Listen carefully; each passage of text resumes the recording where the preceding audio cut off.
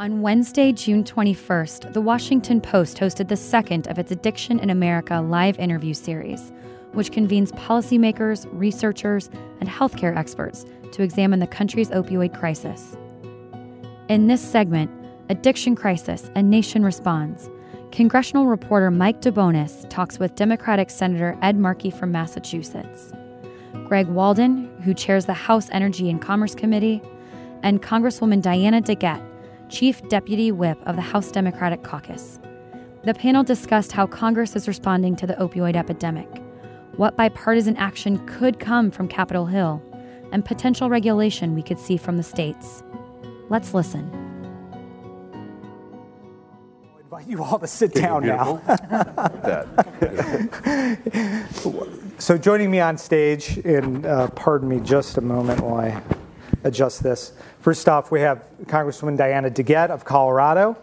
She's a senior Democrat on the House Energy and Commerce Committee. She's the ranking Democrat on the Oversight and Investigation Subcommittee. She co-authored the 20th Century Cures Act, which put $1 billion of new federal funds into the opioid epidemic to combat it. She's also the Chief Deputy Whip of the House Democratic Caucus. Thank you very much, Congresswoman. Senator Ed Markey is here of Massachusetts, Democrat, and a member of the Senate Commerce Committee, which has broad jurisdiction over private industry, including the pharmaceutical industry. He's done numerous investigations and authored numerous pieces of legislation to address this crisis. He's going to talk quite a bit about that. And last but not least, Chairman Greg Walden is with us today of Oregon, Republican of Oregon. He has drawn attention to the opioid epidemic as it's affected his district in rural Eastern Oregon. He is also plays a key role in overseeing the health sector of our economy. He played a key role in drafting the American Health Care Act, which is now going through the congressional process. And we're going to give you an opportunity to talk about that legislation and the oversight that you've done on your committee. Thank you very much for being here. Let me start with Senator Markey. And this is a question I'm going to throw to everybody on the panel today. But tell me how you first experienced this crisis as a crisis. When did you understand that this is something that needed your attention? And what did you see in your state that compelled you to act? It was Taunton, Massachusetts. It was Martin Luther King Day, January 15th, 2014. I was standing in the back of the room getting ready to give my speech, and I said to the police chief and the mayor, Mayor Hoy in Taunton, what's the biggest issue? And they said, well, we've lost 7 people to overdoses in just the last couple of weeks. And then I said to the chief, I said, well, what's the issue? And he said, well, they're now lacing the heroin with fentanyl. And then he explained to me about fentanyl. And I brought back Gil Kurlikowski, the drug czar for the United States, the next month into Taunton. And the numbers are huge. In Massachusetts, in 2016, we lost 2,000 people to overdose deaths, opioid-related deaths. We're only 2% of America's population. If the whole country was dying at our rate, that would be 100,000 people in a year. That would be 2 Vietnam Wars every single year. Of those who died, the 2,000, 70% had fentanyl in their system. That would be 1,400 people in Massachusetts last year. You extrapolate that out for the whole country, that would be 70,000 people dying from fentanyl-related overdoses in 1 year. That is now something that is going to hit the rest of the country.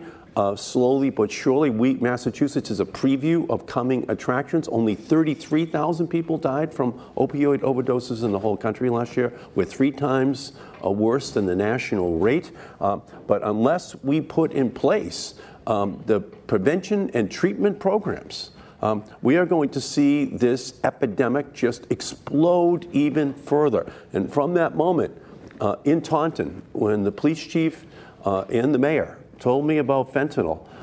It has been just a predictor of this catastrophe spreading inexorably, inevitably across the country. And what year was that, Senator? January of 2014. So it was 14, 15, 16. We're now halfway through 2017, and the numbers have skyrocketed since 2014 in Massachusetts, as they have across the whole country. And to just put in a plug for my distinguished colleagues, if you pick up a copy of today's Washington Post, there's a story in there with an amazing statistic that illustrates the scope of this issue. That in 2014 you had nearly 1.3 million emergency room visits or inpatient stays for opioid-related issues in 2014.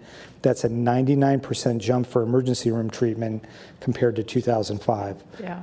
It's a remarkable statistic. And by the way, that 2014 number, and that's a great story on the front in the Washington Post today, that number is much, much higher today in Massachusetts, and we were the second worst state on that list in the study that the Post had today, and we have a much worse problem today than we had in 2014. Chairman Walden, let me ask you, you represent Eastern Oregon. It's a rural community, largely rural, some of the most beautiful country in America. But what's happening there? What have you seen? And what was the moment where you realized there was something that needed to be done? I've done a series of roundtables a couple of years ago, and I always remember just a couple of examples. There was a woman in Hermiston, Oregon, rural Eastern Oregon, who talked about her addiction to opioids. She's now a treatment counselor, but trying to get off of it was almost impossible. She wanted to get on to Suboxone, I think, that helps you get off of it. There was no physician in the immediate area that could help her, so she would commute 5.5 hours each way into Washington State where she could get treatment and finally get off. And then down in Southern Oregon, in Medford, I did a roundtable with law enforcement, addiction specialists, hospital people, and family. And this fellow was sitting in the back. He wasn't actually part of the roundtable. But I called on him, said, what brings you here? He said, my son. My son was an athlete in high school and got injured and got prescribed opioids to deal with the pain. And tragically got hooked and went to the cheaper, more potent version of that. You would know it as heroin. And he said he succumbed to that. He said, my sister was a nurse. Same sort of scenario. She got hooked on it. She would write her own prescriptions, forging the doctor's prescription pad, got caught, moved on somewhere else, took it up again. The addiction overwhelmed her, and she too had died. And then you begin to talk to everybody else in your communities, how they're affected. And this addiction explosion has been going on now in Oregon. We're 9th in the country, 4th among women. But we predate that with the other scourge, which was methamphetamine, and the cooking and all that. And Oregon really led in this. We did work here in Washington on it, like we're doing on opioids, to get the precursor chemicals out. That still remains a big issue in Eastern Oregon. One of the leaders in trying to push back on this, Dr. Chuck Hoffman, is a friend of mine. He was quoted recently in a news series about how he was trained as a physician to prescribe opioids to relieve pain. They were never really trained in alternative pain relief practices. And now it's just write the pills. And so he's trying, as a physician, leading an effort to turn this around. We're also seeing a dramatic increase, by the way, in 65 and older that are being treated as inpatients in hospitals because of this addiction. So it's affecting every age group. And finally, I would say there was a really troubling story as part of this series the Argus Observer ran about a physician who engages in the treatment, and one of his patients is a rancher who keeps preloaded syringes in the cab of his tractor, so when he's out there, he can just shoot up during the day, and they're loaded with heroin. And so, I mean, this is having unbelievable consequence across our country, and I think we're all together and trying to figure out strategies to reduce the illegal pills in the market, and to, we passed legislation to reduce the prescription amounts that have to be given. I mean, there's a lot we can do. Yep. Congresswoman, let me ask you this. You represent a different kind of district. You represent a good part of Denver and its suburbs. It's an urban and suburban district. So much of the reporting on this has talked about this as a rural phenomenon in communities like in Eastern Oregon. Is that the whole picture, or is that not the whole picture? Oh no, I mean this opioid problem, it pervades. I think people focus on rural areas because they expect that drug and addiction issues will be urban issues, so they're shocked when it's in rural Oregon. But I remember you were asking my colleagues, when did this hit home? A couple of years ago, I was at the Book Lovers Ball, which is the annual fundraiser for the Denver Public Library. And I was sitting next to the Denver Public Librarian, and I said, what are the issues you're facing here at the Denver Public Library? And I thought she would say something like, cybersecurity or access to books. She said, we have people overdosing in the library every day, and we need to get our librarians naloxone so that they can give it to people who have overdosed at the Denver Public Library. And so, now there was just a story the other day in the Denver Post that they finally did get the librarians naloxone, but they actually had a guy die in the main library last year. They've had a number of overdoses, and the librarians just open up their desks and run over. I mean, imagine that. And I think what all three of us have recognized is this really does seem to have exploded on the scene.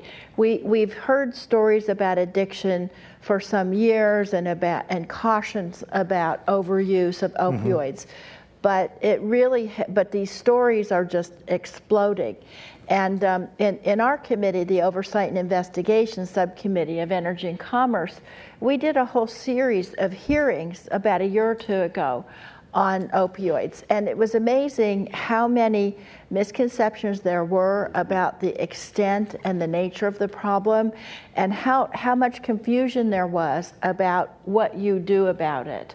And so it's not always that you have hearings that really educate the members of Congress, but I think we all learned a lot about what we need to be doing. And of course, that was part of what informed the CARA bill last summer that we passed, and then the funding that you mentioned that Fred Upton and I put in our 21st Century Cures. So let's talk about Cures briefly. That was a really remarkable bill, not only for what was in it, but the fact that it came together at all at a time when the parties weren't last year and still aren't working together on a whole lot in a productive manner. But this was one area where Republicans and Democrats came together. You worked with Fred Upton, the Chairman Walton's predecessor on Energy and Commerce, to make this happen. And talk specifically about the addiction part of that bill and how that got brought into this bill that was also about so much more, including pharmaceutical development and things like that. Well, I mean, this was a bill that we worked on for about 3 years, and it wasn't just me and Fred. It was also Greg, and it was Ed and his Democratic and Republican colleagues in the Senate. So it was really an effort to focus on primarily on research at the NIH and the FDA, but as the bill moved into its final stages, we realized that there were some funding issues in the healthcare space where we could really get bipartisan, bicameral consensus. And as I said, we had passed that CARA bill the year before. It had a lot of really good administrative programs for opioid prevention and treatment, but it had no money. And that was one of the biggest criticisms everybody had at that time. And so when we did the Cures bill, we were able to then say, let's really put some oomph here. Let's put $1 billion in grants for state governments. Mr. Chairman, let me ask you this. Talk about, pardon me for putting it in these terms, but it can be difficult for Republicans, especially House Republicans, to spend money on anything sometimes. But this issue was one where there was a wide agreement that something had to be done. To talk about what the feeling has been among your Republican colleagues in trying to come together. Yeah, I would suggest too that in 21st Century Cures we did mandatory spending for NIH because we believe in medical research, and really the big increases in NIH's budget go clear back to the days of Newt Gingrich, who believed in investing in medical research. And we doubling the NIH budget. We did that. Then there was kind of a pause. Now we're trying to ramp it back in a bigger direction. And clearly, Diana's work and Fred's and others, Tim Murphy and others, really passionate about this. These issues don't pick parties when they show up on your doorstep. And I think they help bring us all together in common cause. And so the $1 billion, in my state, we just got $65 million in grants out of that. So in pretty short order, I would argue that money not only got in there, but now is getting out onto the ground, into the field, hopefully into the hands of those professionals in our communities who know best what to do with it to address this issue. So I think there were really good mechanical pieces, to Diana's point, in terms of changing how many people a physician could treat with Suboxone. It gets at that, my friend from Hermiston who had to go out of state to get treatment. Now they can treat more people. You don't have to fully fulfill the prescription. That gets excess pills out of the market, hopefully. These are all things I learned in the roundtables I did back home, and then getting the money in there. And in the AHCA, we put another $15 billion toward this. Addiction and other things, right. But certainly in there we'll see, because it's not always about the money, it's about changing behaviors and finding best practices. I think that was part of the debate I heard, at least, was better understanding the physician prescribing community about what they should do, what they shouldn't do, because it kind of goes back to an original study that said, oh, there's no addictive nature to this, right. So feel free. If you go back, the foundation for where we are today was built, I think, on a false premise that it was okay that these pills wouldn't be addictive. And so right. Now we know 90 days is danger zone. Yeah. And so we need to do this education. Right. It turns out it wasn't even a study. It was a very short letter in the New England Journal of Medicine that is sort of the pharmaceutical industry used as an explanation for prescribing these drugs. Senator, let me ask you this. There continue to be bipartisan efforts to address this. Can you talk about what you're working on right now, the Interdict Act, and other efforts in the oversight realm as well to take action? Well, I'm working with Marco Rubio on a bill to give Customs and Border Patrol the technologies they need in order to detect fentanyl and other substances at our border, so that before it comes in from Mexico or from China, they're able to do that. I actually said to Mitch McConnell 2 years ago that Lexington, Kentucky, Lexington, Massachusetts doesn't make any difference. We need a Surgeon General's report on addiction, and so what I suggested to him was the smoking report, the Surgeon General's report in 1964 was a seminal moment.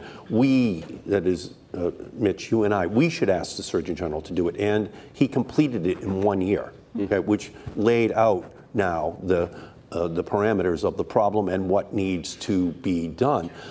So to that extent, there is a lot of bipartisanship. I was able to pass legislation with Rand Paul on Suboxone, on medication-assisted therapy, so that became a part of the law as well.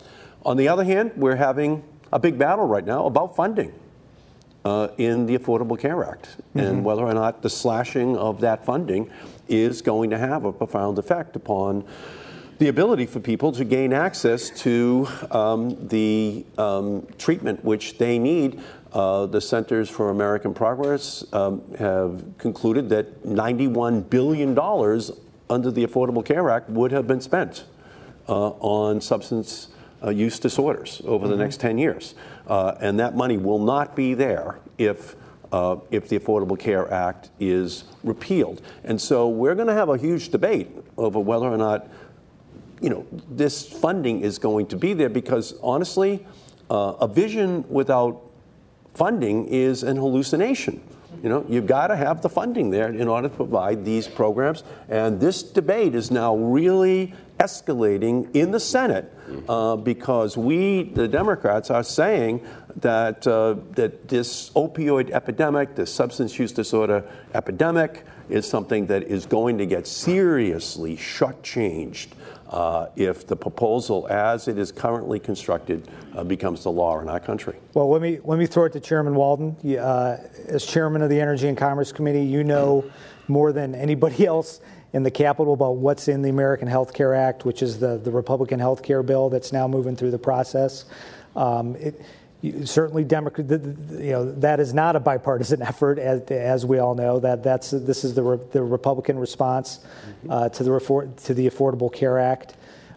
You've heard folks like Senator Markey and even some people in your own party on the Senate side talk about the potentially difficult effects this bill could have on addiction treatment. Right. Can you just give us some facts as you see them of what this bill would do and what's in that bill to help folks who are suffering from addiction? Yeah, thank you.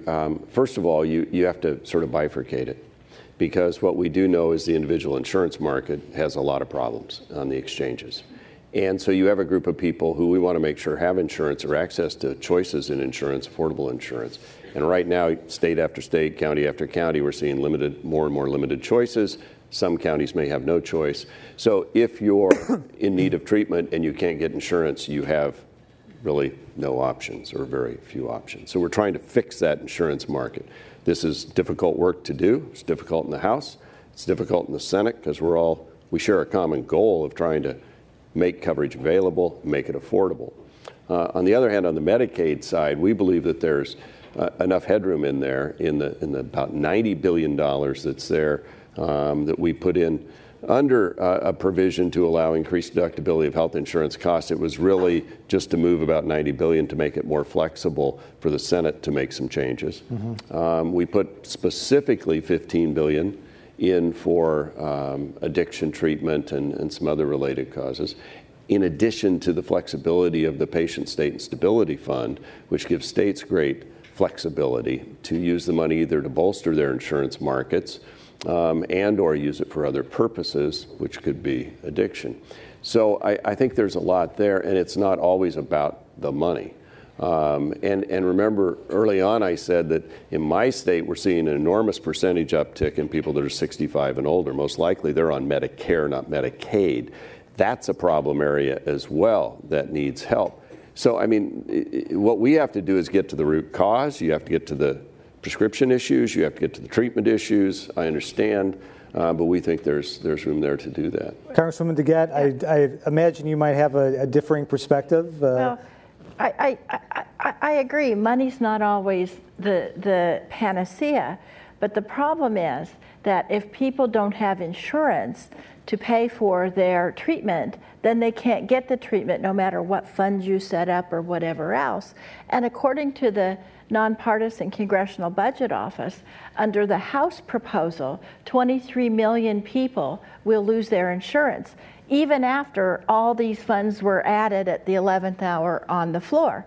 And so when you have 23 million people who are either on the Medicaid expansion or are going to lose their insurance because their premium support is reduced or whatever it is, if they can't get access to mental health treatment programs because they don't have insurance, then it doesn't do any good. And that's why many, many commentators in the mental health space say that the AHCA would be it would be a huge backward step for opioid treatment because people just simply wouldn't be able to get access to those programs. And frankly, as much as I love my former Energy and Commerce colleague Ed Markey, I don't ever legislate in the hopes that the Senate to say, well, you know, okay, this is a problem with this bill, but I know it'll be fixed over in the Senate. I think we should get it right the first time.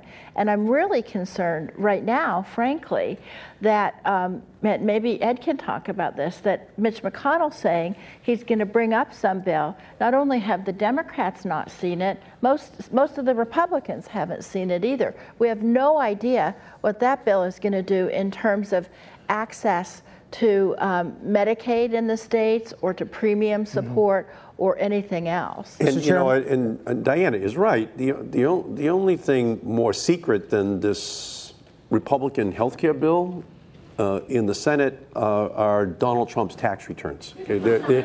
We have no idea what's in it. The public has no idea what's in it. It's being put together in secret. We know it could have a profound impact on substance use disorder treatment, and so the consequences for public health in our country are profound. And right now, this is a process that has not allowed for any public input, any democratic bipartisan input, just the opposite of the way in which the Cures Act and CARA were put together. Let me ask Chairman Walden, jump back in here.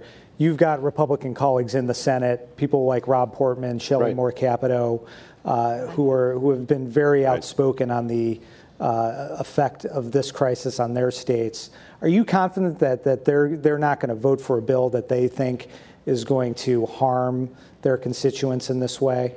Well, first of all, I'm not going to speak for any senator, let alone Senator Portman. They can speak for themselves how they're going to vote or anything else. I do know they care deeply about these issues. I do know that throughout the discussions in the House, I made a couple of presentations at the Senate Republican Conference. So none of this was a secret within our world in terms of moving things back and forth. And I mean, the legislative process is built upon give and take between the House and the Senate and understandings and flexibility. I'm sure that's how we got to 21st century cures. It's how we got to CARA. It's how we get to major legislation. There's always give and take between the Senate, and there's communication between the Senate. Reconciliation traditionally is a pretty partisan process by both sides, used by both sides. As you know, when the Affordable Care Act was first fully implemented, the final bill, we weren't allowed a single amendment on the House floor because it couldn't be changed, because in my friend's state, Senator Kennedy passed away and was replaced by Scott Brown. They couldn't allow a single word to be changed, so we had no amendment capability, and then they chased it with reconciliation to try and clear up the mess. And that's the law we have today, and it's crashing around the country when it comes to the individual insurance markets. You've got 5 states that may be down to 1 or no options, multiple counties. Premiums have not gone down $2,500, they've gone up. And the CBO score has consistently been wrong based on the principle they put on, or the power they put on the individual mandate, is going to force people to buy insurance. They've been off 2 to 1 in their estimates in 2016, in their estimates in 2017. I mean, they get it wrong. They've got a tough job, but their numbers are off. We're trying to rescue that market so people have access to affordable insurance. And by the way, if you're not in that subsidized pool, I met with a woman the other day, $600 a month in premium, $16,000 in deductible. That's hardly insurance. So you've got a whole group of people out there that are suffering today, and we're trying to fix that market so it'll work in the future and people can get access to coverage. I'll just say, you know, obviously there's a partisan divide on this bill that we're not going to overcome today on this stage. I did want to, in our last couple minutes here, ask about another part of this. We've talked about this from the industry perspective, the public health perspective, the oversight perspective. This is also a criminal issue that the people are breaking the law here. Senator Markey, you talked about fentanyl and the very serious problem that very potent opioid has created. We have a proposal on the table now from Senator Grassley and Senator Feinstein, bipartisan proposal to give the federal prosecutors, the Justice Department, more powers to take action in that regard. Have you had a chance to look at that legislation? Is that something that you're able to support, or is there another way to go about it? Well, look, we have to crack down on the really bad actors. That is, these drug cartels coming in from Mexico, what China is doing. We have to elevate this importation of fentanyl up to the same level as nuclear nonproliferation and copyright protection in our discussions with the Chinese. That's the level. That's the terrorist threat on the streets of America. There's no two ways about it. That's how the American people see it. But let's be honest, we owe an apology to an entire generation of African American young men who we incarcerated as part of the crack cocaine epidemic in the 1990s. So let's not think again that we can incarcerate our way out of this problem. We can only provide treatment to get out of this problem. And while there might be some targeted law enforcement measures that we can all come together to support, the overriding issue is providing the funding, the access to treatment and prevention for families in our country. Mr. Chairman, what are you hearing from the law enforcement in your district, and what other tools do you think they need? There are some communication issues that we need to carefully think through between law enforcement and the prescribing community. How do you manage patient privacy in that realm? You know, when law enforcement picks somebody up, what are they on? How do you treat them? There's some communication issues there. And I think it really gets back to who's issuing the prescription in the first place. And are they getting the proper consultation and best practices? Because that's where it starts. We have this other issue, and I concur, we have to deal with in terms of treatment for people who are hooked. But we're now making some progress. Instead of issuing a 90-day prescription, it's 21. There's fewer pills out there. And we're investigating, when I is investigating the fentanyl issue. We're investigating the issue in West Virginia. How does a community with a few hundred people have 100 million pills going into it? I mean, we're doing a lot of that sort of work as well. I commend the Chinese for the steps they have taken, but obviously there's more to take to reduce access fentanyl. And let's look at the Postal Service. Most of this stuff's coming in through the U.S. Postal Service because they don't have the tools to adequately screen it out. So we've got some of this on our own hands here that we have to do more work on, and we're going to be investigating all those through the oversight investigation. Congresswoman, I'm going to give you the last word. Well, I'll just end on a collegial note here, is that what both my colleagues said is really true. We need so much more coordination, understanding of the problem, coordination with the whole system, the prescription system, the law enforcement system. We didn't have that before. We also need to have a medical understanding of how these opioids work and what the best treatment is. In Colorado, we have a consortium that has formed. I just met with them the other day, and they're looking at this holistic approach. How do we work on controlling how these opioids are prescribed? How do we prevent people and educate doctors and patients? And then how do we work at it from the law enforcement perspective? And then how do we help people who have become addicted? I think more and more people realize that holistic approach is really the approach that's going to work. And in Congress, what we need to figure out is both how to get the funding for that and also how to get the programs that work. I want to end up real quick. Yeah. Well, I think it's really important. We also should not overreact. These drugs are very important in pain management when administered appropriately. And so we have to understand there are a lot of people managing pain effectively with opiates. We have to make sure that we don't overreact and hurt them along the way by accident. So it's a balance. Okay. Thank you very much, Congresswoman Diana DeGette, Senator Ed Markey, and Chairman Greg Walden. And thank you all. We'll have more panels for you very shortly. You'll be in very good hands with my colleague, Lainey Bernstein. Thank you very much. Beautiful. Thanks, Senator.